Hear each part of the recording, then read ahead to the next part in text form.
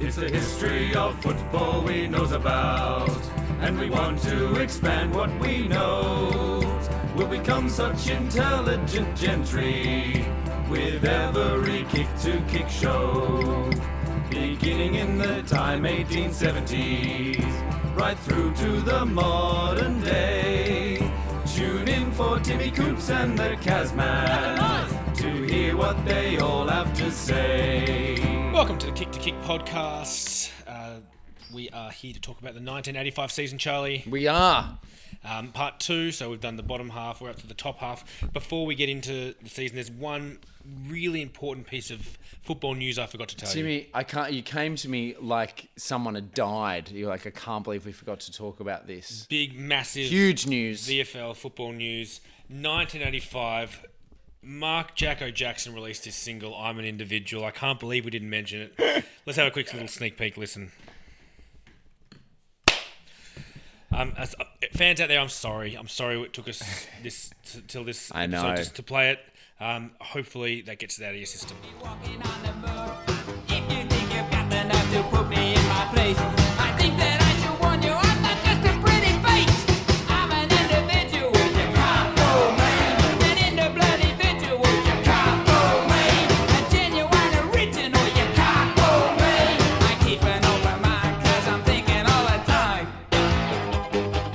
And we were just talking earlier about like just what an unbelievable character of the game he was, and like it's not surprising. It's actually a stroke of genius that he was the man, the face of AFL or VFL in America, trying to make the sport bigger. Just genius. Yep. Love it. All right, Charlie, take us through what teams we've already. Absolutely. Let me start from the lowly bottom again. So we had St Kilda taking out the wooden spoon, then Melbourne, Sydney, Fitzroy, Richmond, Collingwood, and then Geelong in sixth spot, just missing out on finals. So that takes us to our top five, our final five, as we like to call it. And in that fifth spot, sneaking into finals, was North Melbourne. Yeah, surprisingly. Yeah, I know. So with 13 wins, 1 draw, and 8 losses, and a percentage of 97.9, we had North Melbourne, captained by Wayne Schimmelbusch, of course, staying in charge, and coached by John Kennedy Sr. Yes, taken back into the ranks of league coaches. Yeah. Hawthorn champion, now at North Melbourne. Unbelievable. All right, some debutants include Rick Norman, Steve Hickey, Shane and Rowan Robertson, Paul Spargo, son of Footscray's Bob Spargo, and probably must be related to the Charlie Spargo. I'm not sure, but we can, yeah. And Darren Crocker. Tell us a little bit about Darren. I would love to. Not much to say, a heap to hear about Darren Crocker, but very talented, but extremely injury-prone footballer as well, who is capable of performing very serviceably at both ends of the ground, as we know. Fantastic. Now, 1985, North Melbourne were playing all home games at the MCG. Bar one. There's one game they don't, which we'll talk about later on. Round 1, the Kangaroos were actually invited to take on the Pies in round 1 in the first ever game under lights at the MCG.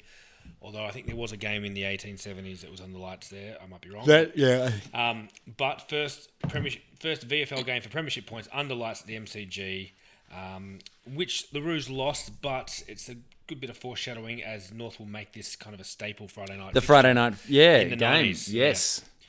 Round 3 was their first win. The Roos upset the Blues at Princess Park by 2 points. 3 quick goals after the time clock showed 30 minutes gone gave the victory to the Kangaroos, who were looking at a 16-point defeat earlier on. David Dwyer kicked the winning goal only seconds before the final siren sounded to give North their first taste of victory for the season.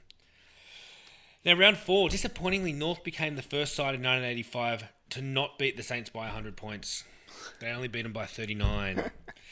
Crackers were dangerous in this game, as was Schimmelbusch and Larkin. Round 6, by halftime against the D's, North looked to have the game won, kicking 8 goals to 2 in the second term to lead by 24. They were 18 points up at the final change before a demon fight back gave them the lead. They were still in front at the 30-minute mark for the last quarter before Wayne Schimmelbusch dashed down the members' wing and put his side in front with the last kick of the day. The other star of the game was third gamer Brendan Ryan, who kicked 5 for the Roos in his first appearance since 1983. Roos by 1 point against the D's. Round 7, the Roos beat the Bombers by 59 points, and their score of 27-14, 152 was their highest ever score against the Bombers. Glendenning and Brendan Ryan kicked 4 each. The Roos jumped the Swans in round 8 at the MCG, the defence holding the Swans to 3 behinds while the forwards established a good lead. The Swans could never actually bridge that gap at the final margin, 28. And John Northey did that thing after the game where you take your players over near the cheer squad and just absolutely blasted them. Okay. Really embarrassed them in front of their fans. Round 9, Keith Gregg and Rain Schimmelbusch were the inspiration in the Roos' 16-point win over the Tigers, with 24 and 23 disposals respectively. Larkin and Hodgman chipped in with 3 goals each. Round 10, the Roos won their 5th game in a row, showing more courage than the Lions to win by 11 points. Round 11, the Roos salvaged a last-minute draw with the Hawks on the Queen's birthday holiday. Lead changed 7 times in the last quarter, and the Roos gold with only seconds to spare to earn a 17-11, 113 draw each. North's best was Phil Cracker with 4 goals. Nice. Round 12, the Roos had a successful visit to Victoria Park, leading all day against the Pies and winning by 37 points. 10 different goal scorers saw them put in a very even performance. After the game, actually, the Pies protested the score, and because of this, a goal was taken off after the umpires conferred. Round 15, North beat the Saints by 64. They were leading all day. Peter Jones kicked 7, Peter German 5. Round 17, the difference between the Roos and Demons at the G was the Cracker brothers. They had a hand in almost every single Kangaroos goal. They finished with 7 between them. The final margin was 4 points.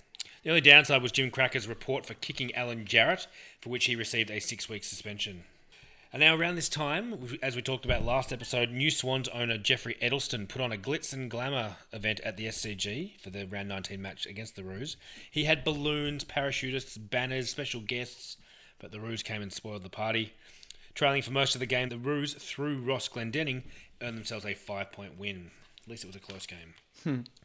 Round 20 was the only match all season at Arden Street, and the very final league game ever played there. The Roos said goodbye to the ground as a game day venue in style by taking care of the Tigers by 50 points. The Roos' domination started in the second point. It was 7 goals to 2, including 4 goals to Stephen McCann. And from there, they went on to win quite easily. The cheer squad commiserated the last game with a special Rest in Peace banner, which got several laps of the ground. I guess North's record over the time playing there was from the 529 games they played, 239 were wins, 282 were losses, and 8 draws. That's their VFL record, not including VFA. Yeah. Not bad. Remember they had that one random season they played in Coburg That's right, yeah. in the 60s. So, what's the reasoning? So, basically, did they know that was the end, and so they went back for one last hurrah? I believe so. So, we're in the era of grand rationalisation Yes. now, where the bigger games are being moved to the MCG for money and... Yeah. So, basically, because they were pulling big crowds and having that Friday night game, whatever, they were all constantly being moved to the G. Or and plus the cost of fixing up the grounds was something the clubs couldn't Yeah. incur. Yes. Because there was, everyone was broke in the 80s. That's right. Yeah. Yeah. And so, it just made sense for them to move. But just have that last game was, I guess, a... Last hurrah. Yeah, say goodbye. Bit of fan service as well. Yeah, which is good. Yeah. Absolutely. Very important. Round 21, the Roos had control of the game against the Lions early, but Against the Lions in round 21, the Roos had control early. The Lions came back, but the Cracker Phil Cracker specifically, came to the rescue, setting up David Dwyer to kick a goal to put the Kangaroos back in front, and then he himself kicked a sealer with little time left as they won their final game of the season by 8 points. They lost their final game but did qualify for finals. Yep, good. So they pulled their way in, which, I mean, good. Last year they sort of fell apart. That was second last. Yeah, so they've pulled it back together without changing too much of their side either, which is interesting. Because, they did have quite a lot of players leave last season. Yeah. But all these players now, plus John Kennedy. I'm sure that's a big part of it, right? Absolutely. So the lead goal kicker at North Melbourne this year was Phil Cracker with 35. Matthew Larkin and Ross Glendenning just behind him with 32 each. There's a few guys in the 30s. Peter Jones as well, Stephen McCann. So they shared it around a fair bit. A few in the 30s and 20s. Yep. And Matthew Larkin also won the Sid Barker medal that year. For a rookie player, that's pretty Not bad, is it? Yeah, absolutely. So that takes us up to fourth spot where we have Carlton. 15 wins and 7 losses, a percentage of 115.5. Coached by David Parkin and captained by Wayne Johnston. Yes, debutants include Brett Baines, Brad Shine, Peter Rode, Darren Ogier, and a very big name, Stephen Silvani. Who's he? Son of Surge. The son of Surge, of course. Yes, Sauce was drafted to Carlton under the father-son rule. Being the son of former Carlton champion Sergio, of course, as we've just mentioned. It was scarcely a surprise when he followed in his father's footsteps and made his Carlton debut aged 17 in 1985. Silvani is a highly energetic, resourceful footballer who was regarded as one of the game's finest fullbacks. Of course. Fullback of the century. Yeah. All right. So round 1 kicked off against the Doggies. The highlight was probably Bruce Doull's landmark achievement of surpassing John Nichols' games record. Ah, yeah. Which was, 332 games. But they lost to the Dogs in a big upset. Round 2, though. Boil over? Would you call it a boil over? Boil over. Yeah, the Dogs came. We'll talk about the Dogs in a few moments. We will. Round 2, the headline is goals, goals, goals. Guess who Carlton played? St Kilda, of course. Yes, they sorry. destroyed them. Despite only kicking 3 goals in the first, the Blues went on to kick 25 goals, 19 for the rest of the game. Not only their highest margin over St Kilda, but their highest ever. Oh my God, how many teams set records against St Kilda in this year? They won by 140 points. McClure kicked 6, Buckley 4, Reece Jones 3. What a devastating year to be a St Kilda 25-19, supporter. 169 to 217-29. Yeah. 2. Yep, 2 goals, 17. Both kicked in the second Oh my half. God. Imagine that 17th point kicked. St Kilda fans would have been losing their marbles. Anyway, sorry. Round 4 at Princes Park against the Cats. The game started off with a fiery brawl up the scoreboard end. David Reece-Jones copping a heavy blow to the jaw courtesy of Geelong's Paul Jeffries. Geelong were outclassed with the Blues led by Ashman, Blackwell, Johnson, McClure and Meldrum too good. Blues by 72 points. McClure with 7. We should also mention David Reece-Jones has come across from South Melbourne as well. Come down from South Melbourne. Big star recruit. Round 5, the day started dramatically in the Carlton dressing rooms. Already having 4 players suffering through illness, the Dominator, Wayne Johnson, collapsed and was replaced by Ian Mueller, who had to wear the number 60 jersey instead of a number 29. The Blues, unfortunately, went on to lose to the Demons. Hey. Round 6, they were embarrassed by the Bombers, and I'll get to that later on.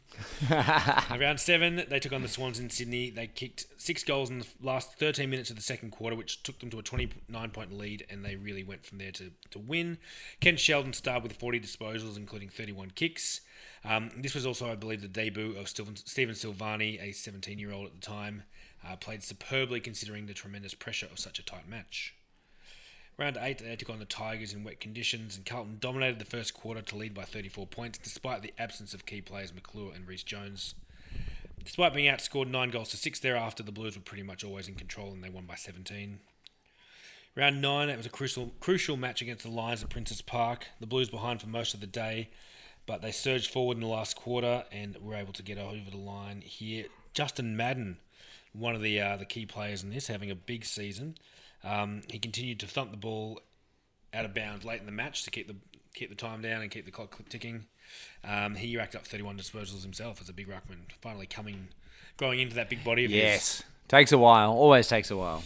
Round 11 at Waverley against the Pies. Carlton dominated the middle stages of the game, outscoring the Pies 82-14 in the second and third quarters to earn a 23-point win.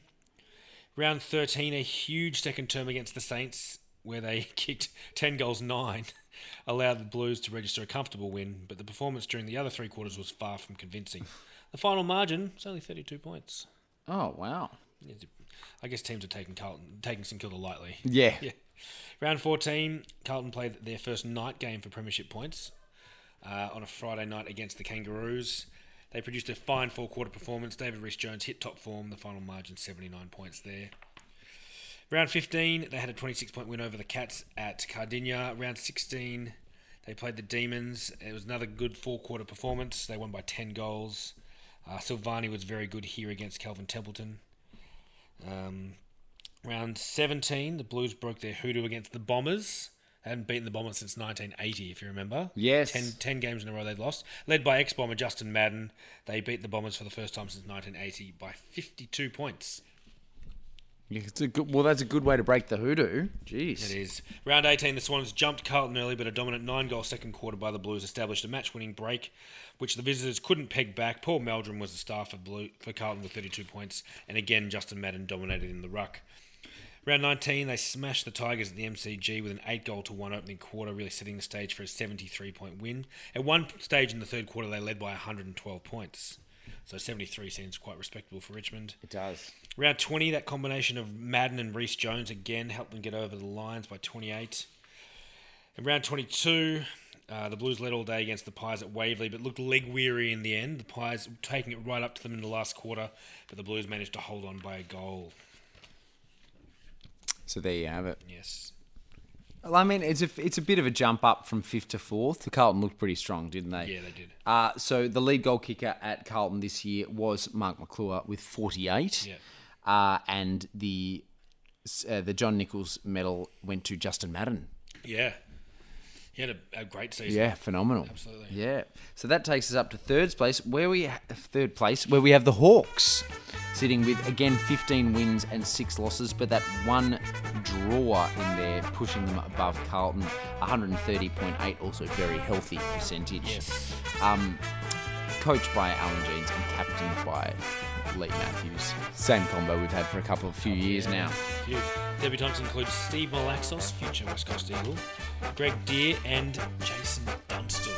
We talked a little bit about him in the Nike series. Yes, we have. So as he demonstrated emphatically right from the time he made his senior debut with Corporoo, aged just 17 in 84, Dunstall was a rare and exceptional talent. During that one blistering debut season, he topped the quaffle with 73 goals as a 17-year-old. It's impressive. His chunky frame belied his athleticism, skill, and tremendous pace off the mark. Somewhat surprisingly, perhaps, given the fact that only 2 players in football history have booted more VFL or AFL goals. So there you go. Yeah. Hawks lost their opening round game. Round 2, they took on the Demons. Peter Russo, Russell Green and John Kennedy took the Demons' backline apart. Brereton kicked 5, and Dunstall in his first game kicked 3 goals, 1, 10 kicks, 5 marks, 2 handballs. Round 4, the Hawks beat the Swans on a soggy SCG by 19 points. Round 6, they were better in their endeavour to defeat the Lions at Victoria Park. Lee Matthews and Michael Tuck played themselves back into form in the game. Final margin there was 28. The Hawks easily beat the Saints on one side of the fair at Princess Park. The final margin was 126 points. Oh my God. Lethal with 6, Peter Knights with 5. Round 9, they were too strong for the Dogs at Princess Park via a big first half, setting up the win. Although Alan Jeans was very wary of the inaccuracy, the team registered 17 goals, 24, winning by only 19 points. Lethal with 6. Round 10 was a bit of a famous game in league history. Peter Knights, the high-flying Hawk, was opposed to a skinny, wet-behind-the-ears kid known as Stephen Silvani, we just talked about. Yes. Knights produced some high-flying magical moments and prevailed with 9 goals, but Sauce also pulled in several speckies of his own to convince the president that he'd one day be a star. But this was the Hawks' day, 79 points, and as I said, Peter Knights with 9 goals. What a ripping performance, especially from an older player. Round 11, they drew the Kangaroos on Queen's birthday, but round 12 is a day that probably lives in infamy with Hawthorn and Geelong. So they were playing the Cats at Princess Park, and there was lots of pushing and shoving and niggling all day. Specifically, Jacko Jackson down the forward line was just kind of getting stuck into everyone. The Hawks won the game, but the biggest story from this is the violence. For the game, Neville Bruns was tagging Lee Matthews throughout the match. And I believe Steve Hocking was taking him when he went forward, or maybe back. There's a bit of shifting going on there, but they were trying to tag him. He's a dangerous player. Late in the game, in the last quarter, with Geelong going forward, as Neville Bruns was running past him, Lee Matthews struck him behind the play, breaking his jaw. It's just caught on the film as well. You can kind of see it at the top of the camera. Right at the They just don't know which way to look. Oh, gee. A Geelong player's gone down behind the play. That was Lee Matthews. goes That down. was Matthews in the centre. A Geelong player went down. Matthews is down. That's going on everywhere here. Geelong Steve Hocking exacted swift retribution, breaking Matthews' nose, and an all-in melee ensued. Jacko came into the fray, swinging and continuing. He continued to follow Lee Matthews as he left the field as well, trying to get at him and taunt him, with blood streaming down his nose. Sure. Well, all I'm going to say is, I don't care This who is a thinks, disgrace. I don't care who thinks Jackson can play football. He's virtually started all this. Lee Matthews is being led off the ground. He's copped one in the mouth. Jackson's coming down. Have a go at him. No reports were laid by the umpires against Matthews, though. However, the behind-the-play incident had been captured on camera. And after... So that's just purely because the umpires didn't see it, I assume? Yeah, I guess there's only two umpires, one umpire. Yeah. There was a public outcry, and the VFL launched an investigation and subsequently deregistered Matthews for 4 weeks. But it took about 2 weeks for this to happen. Like, the investigation took quite a while, so he kept playing. He was also charged with assault and fined $1,000. His conviction was later overturned on appeal, but the charge remains the only time a top-level player has been charged for an on-field incident. Yes. Yeah. And this is a huge story, and we could talk about this for this is over an hour. Yeah. In a nutshell, that's what happened. Yeah. From that game, though, here were the results. So Lee Matthews got 4 weeks for striking Neville Bruns, 4 weeks deregistered. Gary Ablett Sr. was given a week for time wasting. Gary Ayres was charged with striking Jacko Jackson. He got off. Neville Bruns striking Michael Tuck got a week. Mark Jacko Jackson striking Gary Ayres 2 weeks. Mark Jacko Jackson striking Chris Langford 4 weeks. Mark Jacko Jackson striking Chris Langford 2 weeks. Mark Jacko Jackson striking Chris Mew, reprimand. And finally, Bernard Toohey was reported for elbowing Dermot Burton and copped the week. So Hocking didn't cop anything for breaking Lethal's nose? No, you mean AFL Commission member Steve Hocking, who's now with Geelong, but yeah. No, he didn't cop anything. Interesting. Yeah. And I believe that was one of the, I don't remember what happened, players coming. one of those sorts of situations. Okay.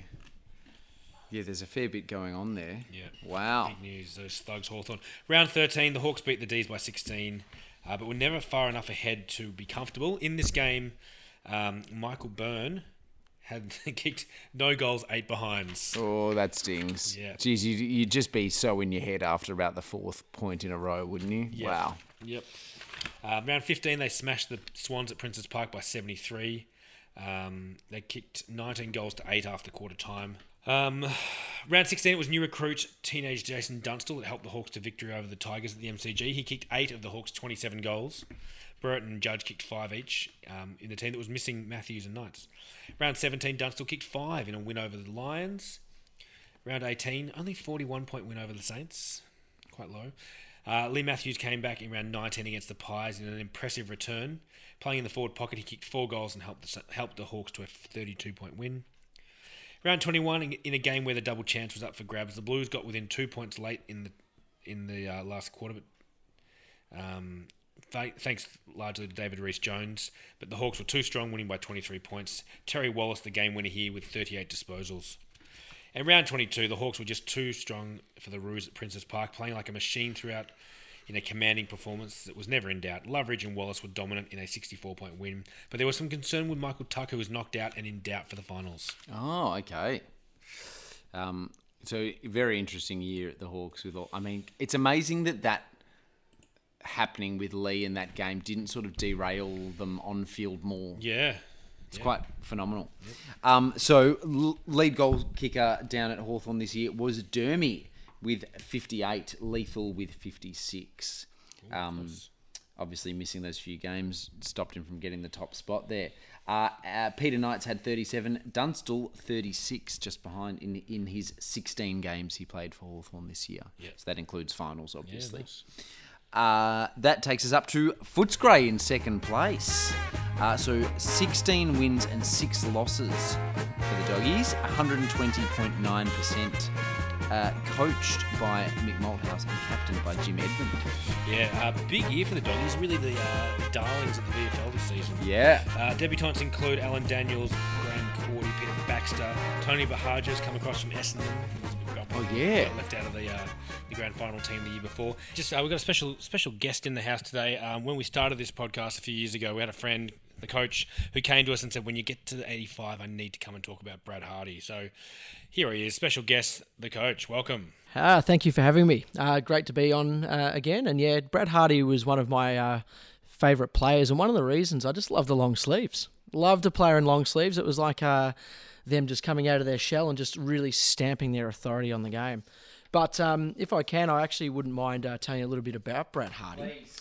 So Brad Hardy is perhaps best remembered for being one of the most highly decorated footballers of all time. He was a member of South Fremantle's 1980 Premiership team, and he also won South's Best and Fairest Award in 1982.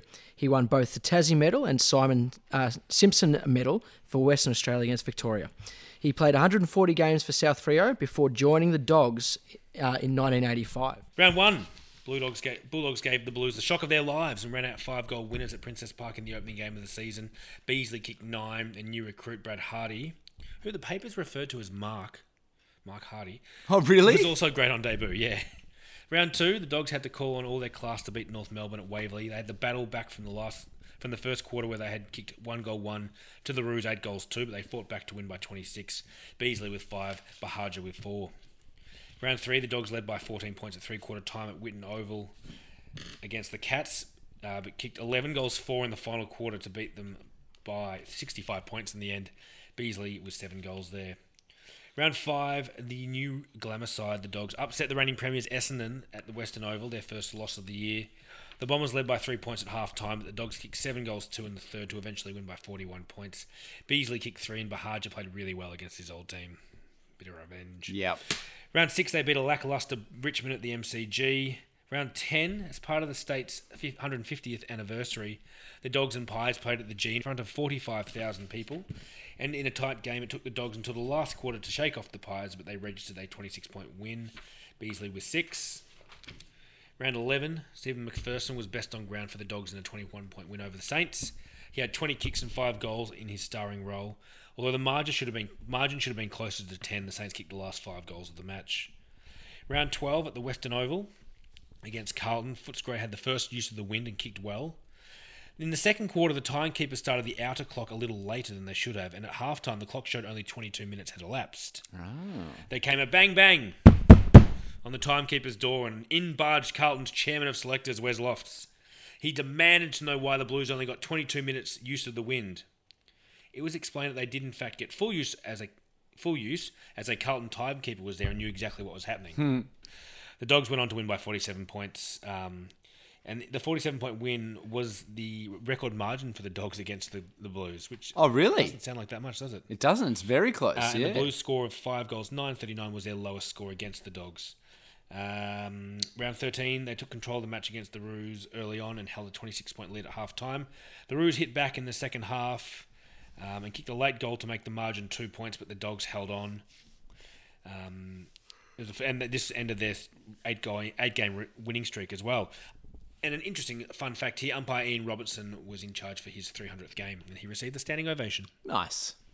Round 14, the Cats couldn't contain the Dogs at Cardinia Park, with the visitors running up a 23-goal, 146-point score to win by 22 points. Beasley, the hero, was 7.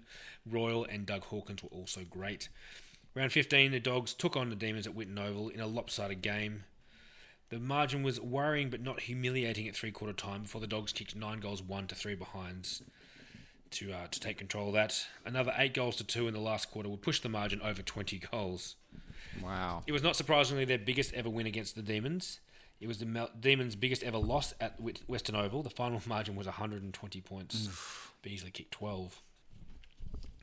Round 17, Brad Hardy helped the Dogs to a determined 26-point win over the Swans. Hardy was playing in the back pocket but appeared to be all over the ground in the 26-point win. Round 18, they had a good win over the Tigers. Beasley with another 12. Round 19, Victoria Park, it was Doug Hawkins, and they're taking on the Lions at Victoria Park. Doug Hawkins best on ground, helping his side to a 5-point win. He finished with 34 possessions in the mud. Round 20, they stamped themselves as true premiership contenders with a win over the Hawks at Whitten Oval. They didn't start well, only scoring 2 behinds in the opening quarter to the Hawks' 4 goals, but they fought back when they had the wind. They finally took the lead in the last quarter and held on to win by 5 points. Doug Hawkins really hitting form. He was great in this game again. Round 21, they played Victoria Park again, this time against the Pies. And the Dogs started well, but the Pies worked their asses off to get back into the game. And we're only a few points down by half time, but that all counted for nothing as they completely capitulated in the second half. Yeah. The Dogs ran riot. Edmund, Wallace, and Bahaja were excellent in a 45-point win. Nice. As the Dogs march into September. Yeah, march strongly into September, right? So the lead goal kicker, of course, Simon Beasley with 105 goals. Yeah. And Dougie Hawkins took out the best and fairest this year. Yeah. It's only the third time they've made finals since 1961. And they've done it in style, seriously. Yeah. Mick Malthouse working wonders. Yeah, absolutely. So that takes us to the top of our ladder. And the only team we haven't yet spoken about, Essendon. With 19 wins and 3 losses, Timmy. What a year. 138.4%. Captained by Kevin Sheedy. It's coached by Kevin Sheedy, of course. Captained by Terry Danaher. Yeah, debutants. There's only a few debutants, just Stephen Clark and Trevor Spencer. The team hadn't changed too much from. Well, why would you? If it ain't broke, don't fix it. No, really, Tony Bahaja was the only one who lost. Yeah. He was going to go back to WA, but he got poached by the Dogs at the last minute. Now, the VFL brought their round 3 clash against Essendon forward to the start of the year. So they kicked the season off in a special 150-year Victoria celebration. Mm-hmm. The Bombers won convincingly by 14 points and were awarded the Premier's Cup. Now, every single Bomber in this game took a mark except for Roger Merritt. Oh, you're kidding. Yeah. Round 2, they ran up a big score of 24 goals, 166 to smash the Lions by 103 points. God. Alan Izard there with 5 goals. After a week's break, they took on the Pies and were lucky to squeak in by 4 points here. Round 6, the Bombers rebounded from their first loss of the season, we know that was the Dogs, to record a 109-point win over Carlton. Jeez, that's massive. This remains Essendon's greatest... Well, at this stage, this was Essendon's greatest winning margin over Carlton. Mark Harvey kicked 7, Roger Moore kicked 5 in their 10th straight win over the Blues. So it's even more impressive knowing that the next time they play the Blues actually win as well. Yeah. So we really stamped the end of that streak with a nice big win. That's good. Round 8, Kevin Sheedy described Tim Watson's performance against the Cats as his best ever. He had 29 kicks, 9 handballs, 7 marks, and kicked 1 goal, 2 in a 16-point win at Cardinia. They beat the Demons by 82 points at round 9 at Windy Hill. The margin was the Bombers' biggest ever win against the Demons to this point. It was also the comeback game of Neil Danaher. Ah, nice. His first game since 1981. In his comeback game, he was regularly cheered when he collected each of his 19 disposals. And he came through the game in pretty good nick. Like having a new rookie recruit. Since 81? Yeah, wow. It has been that long. Yeah, that's down. right. Round 10, we got a bit of a fright against the Saints at Moorabbin. The Saints were within 3 points late in the game, but we steadied to win by 26. Danaher with 20 points. Neil Danaher there with 20 disposals. Amazing. So you beat Carlton by 100 and the Saints by 20. Yeah. Round 11, we cruised to a comfortable 7-goal win against the Swans, despite the return of Barry Round and Billy Picken to the Swans lineup. A 6-goal-to-1 opening term setting up the win. Neil Danaher with 19 disposals there. Round 12, they demolished the Tigers at the MCG. The star was Gary Folds, who was the chief instigator in the team's attacking play. Vanderhaar kicked 5. Terry Danaher was fine off half forward. The margin was 81. Neil Danaher with 17 disposals. So his form's pretty good. Round 13, the Lions took it right up to the Bombers at Windy Hill, leading by 2 points at three-quarter time and playing pretty good football. The Dons had to take control in the last quarter with 8 goals to 3 to win by 27. Roger Merritt and Leon Baker were great. Neil Danaher had a quieter game with 13 disposals, but his improvement was really pleasing Kevin Sheedy. Now, between round 13 and 14, Essendon took on Norwood in the night series and travelled with their full team to Adelaide Oval. I believe maybe it was Football Park, to Adelaide. Yeah, I think it was. I think all those games were at Football Park, if my memory serves. Yeah. Including Neil Danaher. And during this game, before half-time, he backed into a pack to take a mark. He was spun around by the pack and he landed on his good knee and it went pop. Oh, on his good knee. On his good knee, meaning another knee reconstruction was required. Round 14, after an even first quarter with the Hawks, the Bombers kicked 7 goals to 2 in the second term to dominate them. The Hawks had few answers to the Bombers' running game. Terry Danaher injured his ankle and lower leg in this, which was a bit disappointing. Merritt with 5 goals in a 36-point win. I guess the bright side in this, so Neil Danaher's injured. In the reserves, Paul Salmon is back from a year out, kicking 10 goals. Nice. Round 15, he made his way into the senior team. Against Collingwood, the team he injured himself against the previous year, he managed 2 goals in the Bombers' 11-point win. But he sent a scare through the team when he jarred his knee and left the ground. He was okay, though. He was okay. Good. Round 16, the Bombers got revenge over the Bulldogs for their early season loss. The team took command from the start.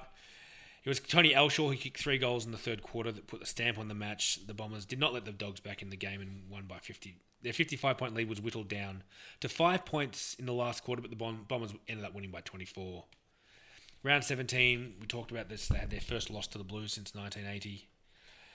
They looked shaky from here with some mounting injury worries to Madden, Salmon and Terry Danaher. But any doubts were allayed in round 18 when they took on the Kangaroos at Windy Hill, who had beaten them earlier in the year. Mm-hmm. The Bombers kicked 9 goals in the first and second quarters to lead by over 100 points at halftime. This was the largest halftime lead since round 2 of 1931. Yeah. When led by Richmond. So Richmond led North Melbourne 111-5.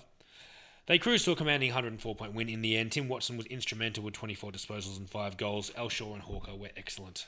And the Kangaroos are a top 5 team. So Yeah. So round 19, the Cats played a physical game against the Bombers at Waverley. The Dons controlled most of the game. The Cats did mount a little last quarter comeback, but 3 goals in the last 5 minutes helped the Bombers to win. Round 20, they held off a struggling, determined Demons side at the MCG by 15 points, thanks to Terry Danaher. Round 21, it was Roger Merritt, who was the star, despite being reported for striking Jeff Morrow. He kicked 4, but it was Vanderhaar who had a day out, kicking 9 goals and a 93-point win. The Bombers kicked 27-22, 184 in that massive win. And ran the final game of the season, they tuned up nicely for the finals with just a small 87-point win over the Swans at the SCG. Hey. Mark Harvey kicking 7 goals. Sorry, Paul Salmon hitting some form, kicking 7 goals, 5. Mark Harvey instrumental around the ground. And just some Bombers stats for the season. Come on, throw them at us. They scored 150 points or more 7 times. Yeah, God. They had 3 100-point, at least 3 100-point wins or 100-point plus, and scored over 400 goals for the season.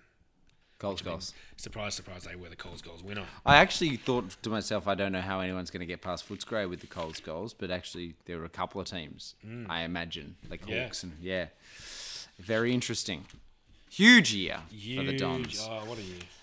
So the Crichton Medal this year went to Tim Watson for the second time. Back to back? Did he win No, last year? Madden has won the last 2. Okay. Yeah. All good. Yeah. And goal kickers, it was very spread around, actually. As you want it. Yeah, exactly. So we had Mark Harvey, our lead goal kicker, with 48. Vanderhaar and Merritt both had 46. Terry Danaher had 41. Tony Elshaw, 37. Watto, 27. Leon Baker, 27. Darren Williams, 21. Alan Ezzard, 20. And Simon Madden, 19. Yeah, not bad. So, I mean, what are we talking there? Like, that's 9 names, 10 names I just reeled off with more than 20 goals. Yeah, 409 goals for the season. Pretty incredible. All right. Now we're up to the Brownlow medal, Charlie, just before we get to finals. Coach, welcome back. Thanks for having me. Thanks for sticking around. Yeah, no worries. It's always a pleasure. Brad Hardy, man in the long sleeves, won the Brownlow medal. Tell us about it. Well, not only did he wear long sleeves and have red hair, he was actually, won the Brownlow, and it was actually his first season of VFL. I was about to say AFL then, but VFL.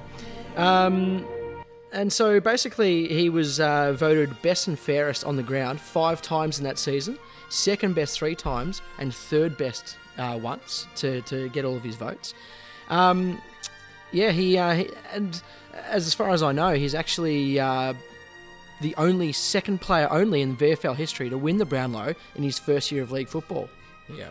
And one last little fact about Brad Hardy, and I find this one quite interesting. He actually quoted when he won it that, at my age, you never dream of that sort of thing. Yeah. Turns out he was only 22 years old. That's amazing. And like going back to what you were saying earlier, he won the premiership with South Freo in 1980, so he was 17. Yeah. When he won the premiership with Yeah. South Freo, that's So I think just an underrated player, and Incredible anybody career already at 22. absolutely, and anybody that can win a Brownlow in their first year of VFL is doing all right for themselves. If you're in the same class as Hayden Bunton, I think you're doing all right. Absolutely. So what made him your favourite player, coach? Oh, I think he was just always, I don't know, I think he was quite a scrappy sort of a player. Yeah, the long sleeves obviously made him stand out. I used to love all the players with long sleeves, but there was just something about him. It's like an extra layer of armour than wearing the long sleeves. Absolutely, and like I played a bit of football myself, not at the VFL sort of level, but I don't know. Brad Hardy was just like your stocky sort of, just built like a staffy, short, stout, in and under, and as I've said, the long sleeves. Yeah, beautiful. Fantastic. Coach, thank you for coming in. Great, thanks again, guys, and I'd love to come in and talk about some other players down the track when you get to them. Oh, nice! Can't wait. Great. All right, have a good one. Finals. It is time to talk finals. All right, let's talk finals. So our first final, the elimination final at Waverley, but on the 7th of September in front of just under 50,000 people, was between Carlton and North Melbourne. And it was a high-scoring affair. It was. So Carlton lost both Rod Ashman and Bruce Stewart to injury in the lead-up to the game, big losses. And after leading at halftime by 31 points, a Wayne Schimmelbusch-inspired North Melbourne put on 14 goals in the second half to knock the Blues out of the final series. Mm-hmm. Wayne Johnson was gallant for the Blues with 28 disposals, but Schimmelbusch was best on ground and totally exhausted by the end of it. This is Carlton's fourth successive finals loss since 1982, that premiership. And also, it's really impressive for North Melbourne coming from second last in 84. I know. To winning a final. Yeah, I know. Yeah, 8 goals in the last quarter to Carlton's 2 really just nailed, put the nail in the coffin there. So the final scores there, Carlton 107 to North Melbourne's 126. Yeah. So that takes us to the qualifying final the next day at the MCG in front of 58,000 people between Footscray and Hawthorn. And Hawthorn really came out swinging. They did. So as we said, Michael Tuck was indeed ruled out of the first final with that head knock. Mm-hmm. But the Hawks started really well, 6 goals to 2 in the opening quarter, and then they just took off in the second quarter. Rod Lester-Smith is credited as one of the main reasons for the Dogs' misery. He marked everything. He turned back the Dogs' attack after attack and just kept them at bay.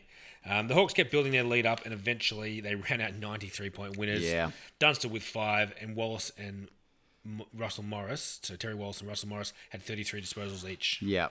Footscray were managing solid 2 or 3 goals a quarter, but Hawthorn just went nuts. Yep.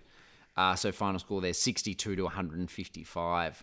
So the semi-final takes us to the first semi at Waverley in front of 67,000 people was between Essendon and Hawthorn. Again. Yes, again, exactly. So after a week off, not surprisingly, the Bombers started pretty slowly. Yep. And although leading at quarter time, the Hawks had the lead at halftime, holding the Bombers out goalless in the second quarter. But the Bombers got their revenge on the Hawks after halftime with 7 goals, 6 to just 1 behind. 1 point, a lowly point. To really take the game by the scruff of the neck, Tim Watson continued his excellent form with best on ground. Gary Folds, Roger Merritt and Bomber Thompson all chipped in with 3, 2 and 2 goals to help Bombers into the grand final and win by 40 points. Yes, so there we go. Yeah, 102 to 62 there. So Essendon straight through to the grand final, and then our second semi was between Footscray and North to see who would be playing against Hawthorn in the prelim. And it was very, very tight up until at least half-time. Well, the Roos had the better of the Dogs in the first term with 4 goals to 3, but roles were reversed after the quarter-time break. Mm-hmm. In the third quarter, it was the Dogs who stole a break from the Roos and took the game from that point on and went on to win by 5 goals. Yeah, so only 3 points in it at half-time, though, but yeah, then Footscray managed to run off with it. So yeah, 137 to 107 there. Simon Beasley with 7 goals, 1 also helps, and Brian Royal with 5 goals. Definitely helps. And Doug Hawkins, 38 disposals. So their star players did what they needed to. So that takes us to our prelim where we've got Footscray versus Hawthorn. Who played 2 weeks earlier, and the Dogs got smashed. Yeah, they certainly did. Not the same story this time. No. The Dogs took it right up to the Hawks, actually. And the game is probably best remembered for the last quarter efforts of Lee Matthews, who was a bit of a non-contributor for the first 3 quarters, but his 30 minutes of magic single-handedly willed his team to a fighting win over the Dogs at Waverley. Dunstall and Judge kicked 4 goals each, with Chris Mew holding Simon Beasley to just 3 for the game. Well, that makes a huge difference. That does. Yeah, so a single point in the game at 3-quarter time, and then, it stayed tight, But yeah, as you said, both teams managed to kick a fair few goals in the last. It was a bit seesawing. It's a shame as well. Seeing the Dogs in the grand final would have been great. Yeah, I know. Yeah, unfortunate. Anyway, yeah. So 10-point win, 99 to 109, which means Essendon Hawthorn in a grand final. It is. So first time. Well, who was the last? So Bombers Hawks in the third successive grand final. When was the last time that happened? Was it Collingwood Melbourne? Last time we had three of the same team in 3 grand finals in a row. Earlier than that?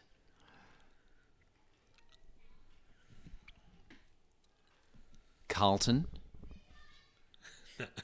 It was Collingwood Richmond, 27, 28, 29. Oh, okay. But this is the first time it's ever happened with the Page McIntyre system. Yes, so much harder. It makes more sense that 27, 28, 29 happened because of the challenge system. Yes, exactly. But here, it's much harder because you've got to win so many through. different ways to get, Now, Charlie, can you indulge me? I'd like to... I've already spoken to Terry Danaher.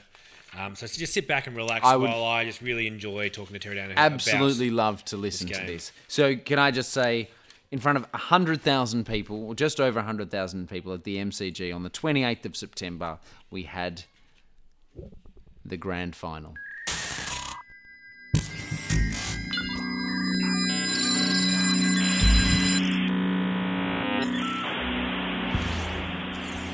Welcome back, Terry. Back-to-back captain.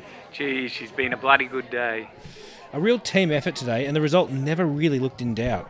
When we celebrate today, it's not just the players and coach this season. A lot of people have worked hard over the last 5 years to achieve this. We mentioned the bad loss of 1983, and to beat Hawthorn by today's margin is very satisfying. It seems like this season the team has been in a bit of a class of their own. We had good belief in one another that we could do our bit and play our part. Was there much talk about going back-to-back?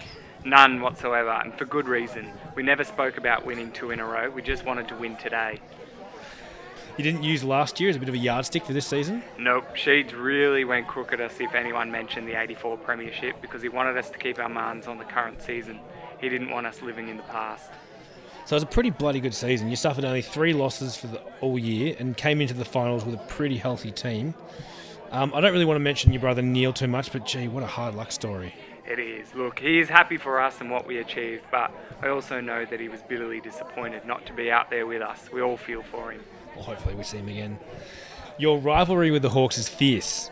Last year you couldn't seem to beat them and finally got over them in the grand final.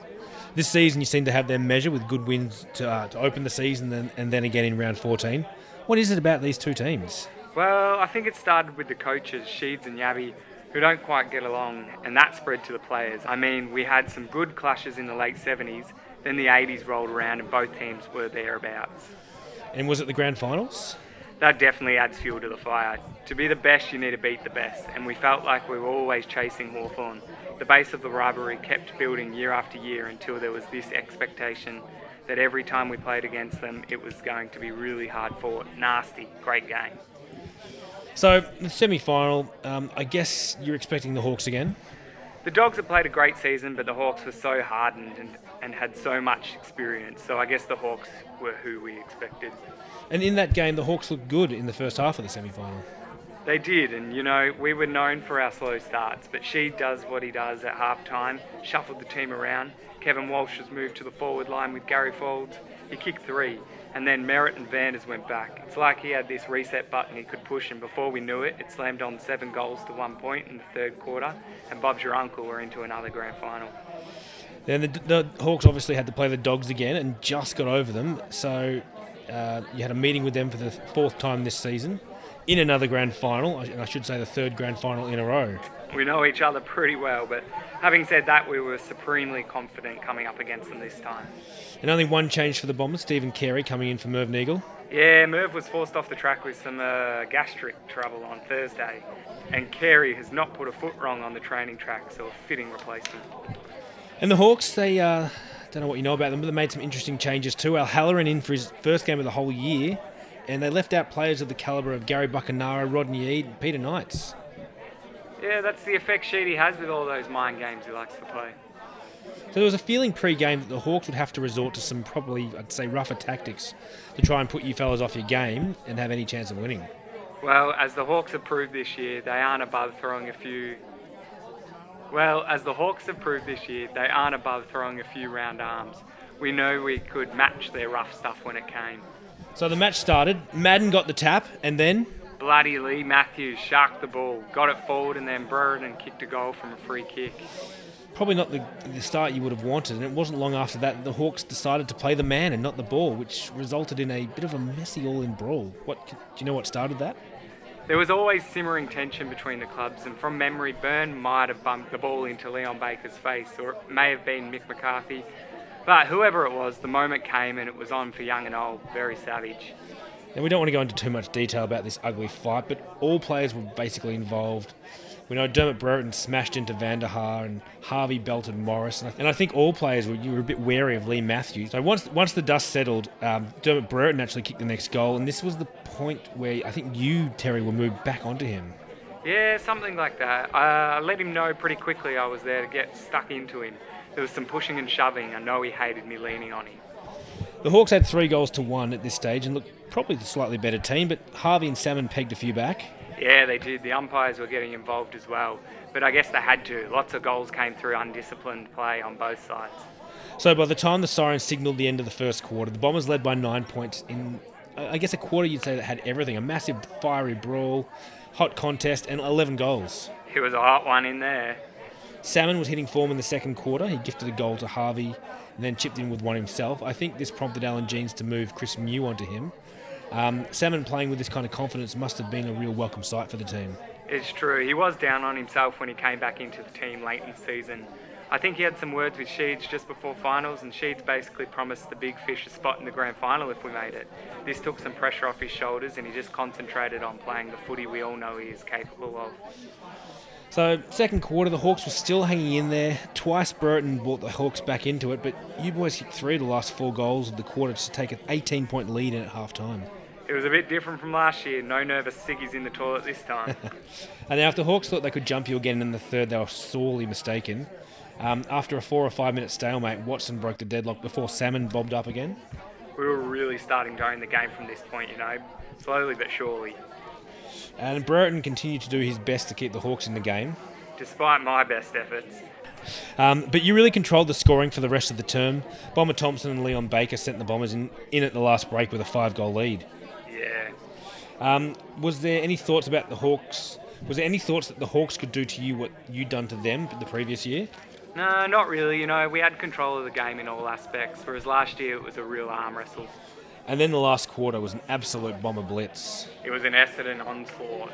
Within a minute or so, Salmon got another goal, and then she was on for young and old. So let's just enjoy this last quarter for Bombers fans. Take us through the goal kickers if you can remember. Yeah, certainly. Okay, I hope I get this right. The big fish was the one who kicked off proceedings, followed by Big Rog, then Baker, Harvey, Duckworth, Watson, Merritt, Salmon again, Ezard, Williams, and then to finish off, young Mark Harvey roved a cheeky one off the pack in the goal square. And I think that's it. So 11 goals, 3 behinds in that final quarter. I mean, amazingly better than the 9 goals, 6 you kicked last year in the final quarter. You might call us the last quarter specialists. We really like to put the foot down. And then the siren goes. Before you know it, you and Sheeds are up there holding the cup again. What a feeling. You must consider yourself pretty lucky. It took us a long road to get here. We made it to the grand final, got beaten by a record score, and now we've won the last 2. Some people never get another chance, so my word, we were lucky. And Norm Smith medalist today, Simon Madden, how did you see his game? He was just at the top of his game, I think he had set himself up for a big one. He was pretty quiet last year, so wanted to redeem himself. I think Dermot Brereton was probably nipping at his heels, but I think his stats line was something like a dozen kicks, 10 handballs, 14 marks, and 22 hitouts. Probably unlucky not to get in on the goal fest we had. So is this duo of premierships, so 84 and 85, the highlight of your playing career? Yeah, I think very much so. I've always been involved in team sports, and this is the pinnacle, I guess, getting to the top. I've been pretty lucky all throughout my career, really. Even starting way back in 74, the road has been pretty long, but it's been special. Can you go again for 3 in a row next season? Well, we've got to improve our starting, as Hawthorn was great in the early stages today. We need 3 more players to be a very good side. And, thoughts on your own game today? The only thing I did all day was chase around bloody Dermot Brereton. I'll skip the next question because I've already asked that. Okay, well, Terry, thanks so much. Enjoy the celebrations. You know, we're going to get stuck into a few drinks and have a good time. Enjoy. Thanks, mate. That was special. I enjoyed that. All right, here's some I'm stats. glad I could let you have that. Here's some stats from that game. Salmon 6, Merritt 4, Harvey 4, Watson 3, Baker 2, Izard 2, Williams 2, and singles to Mark Thompson and Bill Duckworth. For the Hawks, I mean, it was the Dermot Brereton show. 8 goals to him. Singles to Dipper, Judge, Lester Smith, Loveridge, Matthews, and McCarthy. Best for the Bombers were Madden, Merritt, Salmon, Watson, Baker, Thompson. I mean, I can go through the whole team. Yeah. What an incredible last quarter. Oh, well, you thought their quarter in 84 was good. Yeah. 85, amazing. Yeah. Some points of interest from this. Bombers now equal Carlton's record of 14 premierships. Great. Ahead of Collingwood. Yep. Yep. And Leon Baker, Essendon player, has made it 4 flags in 4 years after flags with the Swan Districts in 82 and 83. Pretty special. Very good. Not bad at all from them. No. All right, other results from the year. We've got the Hawks beating Carlton in the reserves. We've got Richmond beating North Melbourne in the under-19s, which means the McClellan Trophy goes to Hawthorn. Of course. I was just going to say, making a grand final and then also having your reserves win the grand final. Yeah. It's saying a lot of good things to come from Hawthorn. I mean, it's interesting that in all this time, the Bombers haven't won the McClellan. It is. The 3 years of dominance they've had. All right. Other things to wrap up. So let's wrap up. Yeah, let's do a wrap-up. Yeah. All right. The Premiers? The Premiers were Essendon in an absolute bloodbath. They sure were, Charlie. Brownlow medalist? Brownlow medalist was Brad Hardy. Brad Hardy, indeed. Coleman medalist? The Coleman medalist, Simon Beasley, of course, with, I'm assuming, 90. Yeah, Yep. 93, okay. Wooden Spooners for the 23rd time? St Kilda. 23rd time. Yeah, 23rd time. Wow. So they've got about a quarter. Yep. About a At this quarter of the stage- wooden spoons at this stage. They haven't even played 100 years. They've played, what about 90 years. That's what I mean, and they've got 23. Yeah. So they've got about a quarter of the wooden spoons. Yeah, and they're all kind of clumped together as well. So what else we got? The Norm Smith medalist was Simon Madden. Yes. Yep. My retrospective rising star, I've given it to Matthew Larkin of North Melbourne. Okay. He won their best and fairest. Now you might say, Tim, why are you giving it to Matthew Larkin? You gave it to Paul Salmon last season. Jason Dunstall I've given second here. Yep. Dunstall kicked 36 goals, yes. Yes. Impressive. Larkin kicked 32. Yeah. Kicked 4 less goals. Played more games, much more disposals, a lot more of the ball. So Matthew Larkin is my rising star. Now, I'm going to ask the question, just to clarify, why not Brad Hardy? Because he's too old. I knew that. I just wanted to clarify for other people who might be asking the same question around. Yes, thank you, Charlie. He's only just outside the age, right? well, What's a rising star got to be? Under 22, right? Must be under age 21 at the 1st of January and have not played more than 10 games. So he would have been just out. Just out, yeah. Yeah. Highest score for the season, Richmond's 31 goals, 25, 211. Mm-hmm. Most points, Gary Ablett, 65. Also, Gary Ablett took out Mark of the Year with a big specky over the pack. Goal of the Year, Andrew Buse of Geelong, a long run at Cardinia which saw him balk 2 tackles and bounce 3 times to kick a goal from 40 metres out. Nice.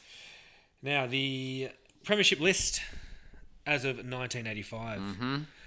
We have Carlton with 14, Essendon with 14, then all the way below them, Collingwood with 13, Melbourne with 12, Richmond 10, Fitzroy 8, Geelong 6, Hawthorn 5, South Melbourne 3, North Melbourne 2, Footscray 1, St Kilda 1. Retirees, as of 85, Keith Gregg, Kelvin Templeton, What a career. Peter Knights, Lee Matthews, Grant Thomas, Laurie Serafini of Fitzroy, Jeff Ablett, the journeyman, Hawthorn, Richmond, Geelong and St Kilda player, Xavier Tanner, Brian Wood, winning his 4th premiership with the Bombers there after a few with the Tigers, Stephen Smith of Melbourne, David O'Halloran of Hawthorn, Emmett Dunn of Richmond and Footscray, Rod Austin of Carlton and Barry Round finally retiring. Yeah. I think the 3rd time he's probably retired. Yeah. And best name, Charlie, you can do the honours there. Please let me. It has to be Tony Spasopoulos. Special mention to Enrico Misso and also Joseph Rugolo. I like the Italian names very much. But Tony Spasopoulos, absolutely. He's not Italian. That's Greek. No. Special shout out to the okay. Italians. Yeah. Charlie, that brings us to the end of the 1985 season. It does. And I suppose the end of what we've done for quite a while. Because Just a little while, yeah. Just a little while, yeah. Just put it on the back burner for a little while. Just letting it just boil down. Yeah, so next thing you'll hear is we're going to do a weekly series like linking in with the season. Yes. So every Monday we hope to have an episode out just talking about the round that's gone but trying to link that back to history. We would love to help you guys be the annoying people at drinks being like, when this happened last. Yeah. All that sort of chat. That's who we want to be. Yeah. Because that's who we are. Yeah. We are annoying people. Yeah. So that's next you'll hear of us is that we'll have a new theme song. We've got a slightly different bit of a name change. Yeah. Well, we'll still be Kick to Kick, but we're presenting. Yes. Yep. New theme song. It's going to be new an logo. exciting time. It is. It's exciting for us. We're stepping into some new ground, Timmy. Don't know how it's going to go. It might be shaky. We'll see. No idea how it's going to sound. It's going to be fun. It's going to be fresh. No matter what it is. Yes. I can't wait. I'm very excited. I hope you guys are too. And I'm glad we could squeeze in the two Essendon premierships before we got to that. I bet you are. Yeah. Yeah. And then so October we'll get to 86. Yeah. So all you Hawthorn fans who want some redemption, you got to wait. wait till the end of this season. Yeah. No, it's going to be exciting. Stick around for it. I hope you enjoy the new format, and please give us some feedback if you think that you think there's things we could be adding or whatever. We'd love to hear from everyone. Sure. Not until 1986, which is what I usually say, but until next week, until we start talking about the 2023 season. We're jumping ahead like 40, 30 years. Great. Can't wait. Hooroo. To find out more about the Kick to Kick team and the sources we use, visit our website www.kicktokickpodcast.com. You can contact us via email at kicktokickpodcast@gmail.com or find us on Twitter and Instagram under @KickToKickPod. Thanks so much for listening.